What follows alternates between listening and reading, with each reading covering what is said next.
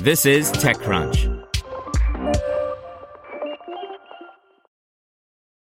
If you like speed running the newest release or binging every episode the second it drops, then why are you waiting for all your news? Check out IGN's updated games and entertainment news podcast. We're dropping new episodes in your feed all day to keep you up to date the minute there's a new announcement. Find IGN Games and Entertainment News wherever you listen. Presented by the American Cancer Society Alexa Skill. Have questions about cancer? Ask Alexa to open American Cancer Society for answers. Bandit opens a mobile-only coffee shop in New York. By Anthony Ha. If you wander into the Bandit coffee shop in Midtown New York, you won't be able to just walk up to the counter and order something. Instead, you'll need to download a mobile app. I experienced it for myself yesterday afternoon when I, along with several other customers, pulled out my phone, downloaded the Bandit app, and then used the app to create a profile, order, and pay. A couple of minutes later, a barista called me up to the counter and handed me a pretty good cup of coffee.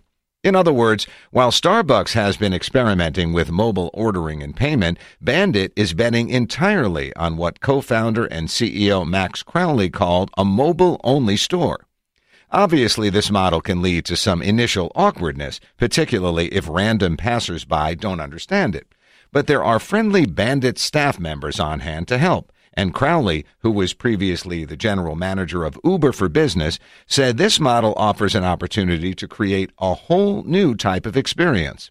He pointed to the rapid growth of China's Luckin Coffee as an inspiration and suggested that ultimately Bandit should offer customers the most convenient way to satisfy their coffee cravings. Wherever they are, they open the app and order the drink they want. Then they'll be told when it'll be ready and where to pick it up.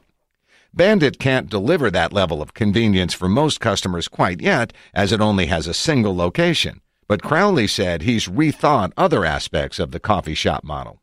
For one thing, this first Bandit store is located in what's essentially a raw retail space. Crowley said his team has developed an 11 by 11 countertop where all the coffee is prepared. It's assembled elsewhere and just needs to be plugged in, eliminating the need for an extensive build-out. We can launch a new location in a few hours, and we can do it at about a tenth of the cost of a traditional store, he said.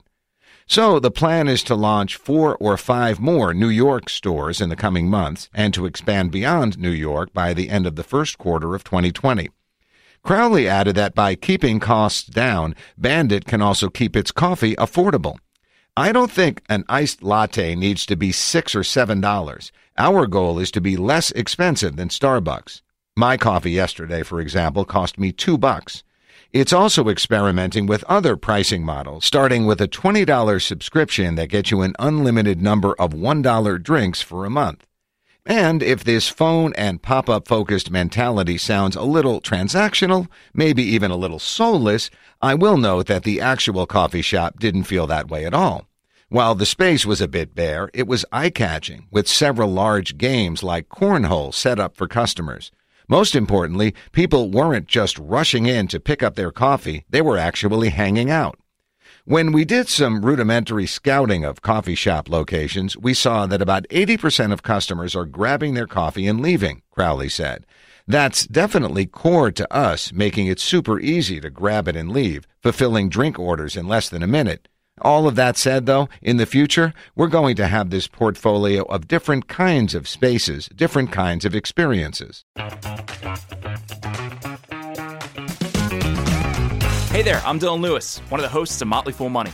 Each weekday on Motley Fool Money, we talk through the business news you need to know and the stories moving stocks on Wall Street. On weekends, we dive into the industries shaping tomorrow and host the experts, authors, and executives that understand them. Tune in for insights, a long-term perspective on investing, and of course, stock ideas. Plenty of them. To quote a listener, it pays to listen. Check us out and subscribe wherever you listen to podcasts.